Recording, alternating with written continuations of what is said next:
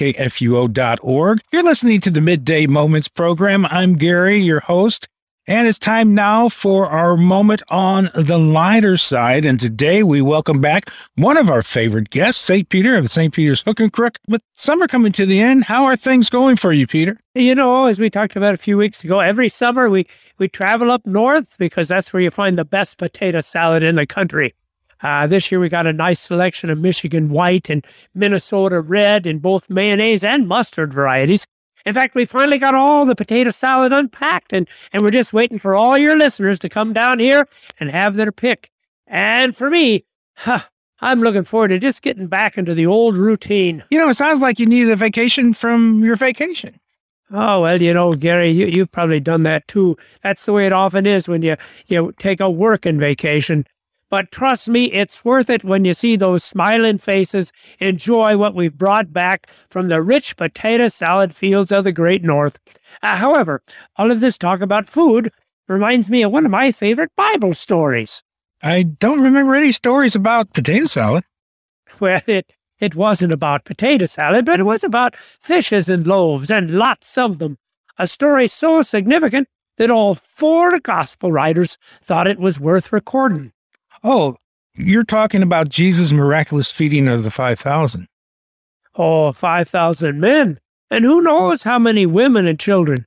I particularly like my friend John's account of that event. How much potato salad would it take to feed 5? Never mind. We'll have to calculate that. Yeah. No. So anyway, John chapter 6, if I remember correctly, no offense, Peter, but if John recorded it, why didn't you just have him talk to us about the story? Well, you know, John recorded this story, but I'm really the key disciple in that tale. Actually, at the end of the story, I made the wisest statement I ever made in my life. But it was also the most foolish thing I ever said. Yeah, wise but foolish. You've got me kind of intrigued. So what was it that you said? Well, you're just going to have to wait for that answer. There are a lot of things we have to talk about first. It's not really the story itself, though, about the 5,000 that I want to discuss. It is, as they say in the German, the Was ist das of the story. Was ist das? What does that mean? Yes, exactly, Gary. No, Peter, you don't understand. I don't speak German. What does that mean? Well, apparently, Gary, you know German better than you think because that's a perfect translation. But I don't know what it means. That's why I'm asking you. Was ist das? What does this mean? But that's what it means, Gary. Was ist das is often translated into English. What does this mean? Oh, okay. Now I get it. I was just kind of confused. Well, by the way, who's on first, Gary? I don't know. Oh, wait a minute. Peter, don't even go there, okay? Let's get back to our study. So what you're saying is you want to discuss the meaning behind Jesus' feeding of the 5,000. And that's why I want to consider John's account of this event. You know, all the other gospel writers simply record the story, but John is the only one who records Jesus' lengthy explanation of why he fed the 5,000 that day. The was ist das of the story. Precisely, Gary. But before Jesus reveals the true meaning of the miracle, he has to dispel some crucial misunderstandings of the miracle. Now, why don't you begin reading from John chapter 6, verses 23 through 24, and no need to rush there. Don't want you to get any paper cuts. Okay. Thanks for your concern, too. Other boats from Tiberias came near the place where they had eaten the bread after the Lord had given thanks. So when the crowd saw that Jesus was not there, nor his disciples, they themselves got into the boats and went to Capernaum seeking Jesus. Now, early in this chapter, John pointed out the people were following Jesus, not because of Jesus himself, but because of the wonders he performed, the signs he was doing on the sick, as John puts it. But the feeding of the 5,000 now, that radically changed the crowd's view of Jesus. I mean, it is a remarkable thing to be in the presence of a healer like Jesus, but you really only need a healer when you're sick. Now it appears to the crowd there's an even better reason to be in the presence of Jesus. He can feed you, and food is something we can use every day. Healer Jesus is one thing, But Jesus, who can miraculously provide your daily needs, now that's another thing entirely, wouldn't you agree? That's someone you not only want to follow, but you might want to make him your king as well. Which is why the crowd gets into the boats and immediately seek after Jesus. Right, exactly. But this idea that Jesus is to be a bread king is the first misunderstanding that must be dispelled, and Jesus will do so. Read on if you would, Gary.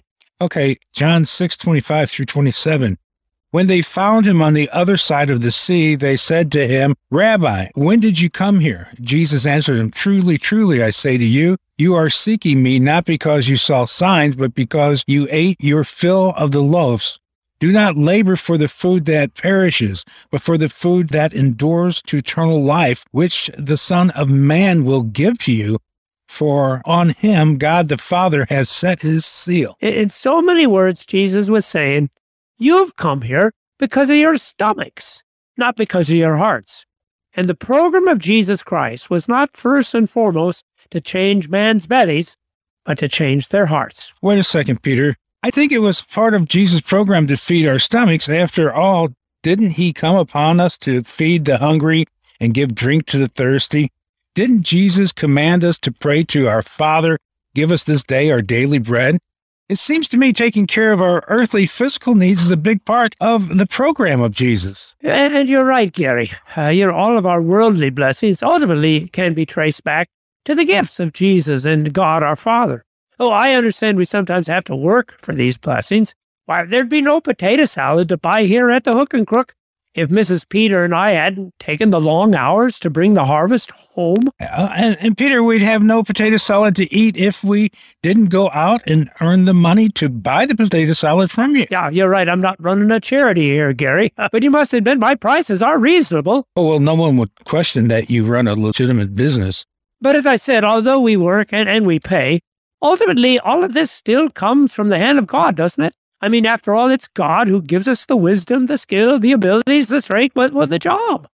And while it's sometimes hard for the world to understand, I think most Christians realize that jobs and labor are simply the means God uses to provide for us our daily needs. And I'm sure everyone can tell a story where they didn't have a job or they couldn't labor and God somehow still provided for them. Maybe not so much that they didn't have to worry about tomorrow, but certainly what they needed for the day. Always and everywhere, God does answer the petition, give us this day our daily bread. But that's my point, Peter. Apparently, that's the meaning of feeding of the 5,000 is that God will provide for our bodily needs, even if we're stranded in wilderness. But Gary, that's only the beginning of the meaning of the miracle. God does provide our earthly needs. You're right. He does so for all creatures.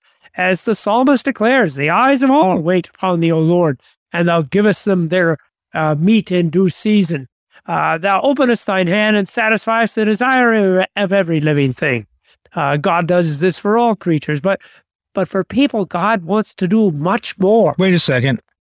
I see where you're coming from now. It's just as Jesus said to the crowd, do not labor for the food that perishes, but for the food that endures to eternal life, which the Son of Man will give to you. God does want to provide for our daily needs, but even more, he wants to provide for our eternal needs. Think about it, Gary. In the Old Testament, God miraculously multiplied the quail and the manna and fed his people in the wilderness.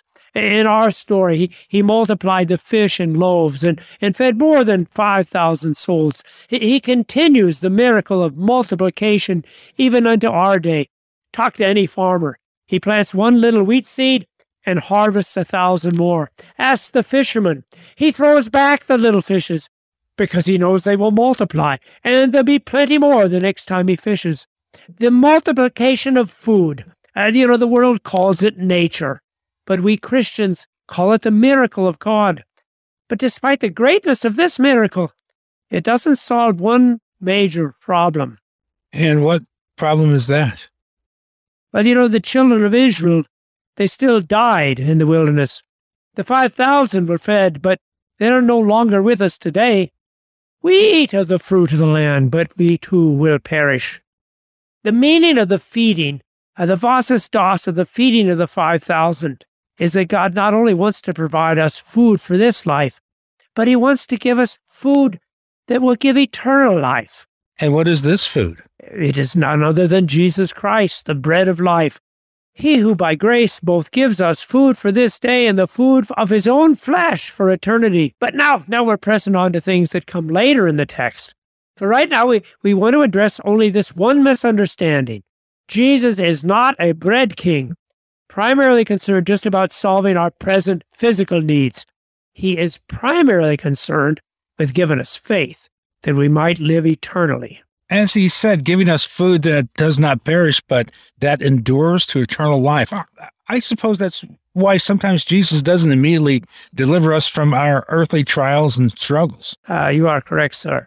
Eventually, he will deliver us from all evil.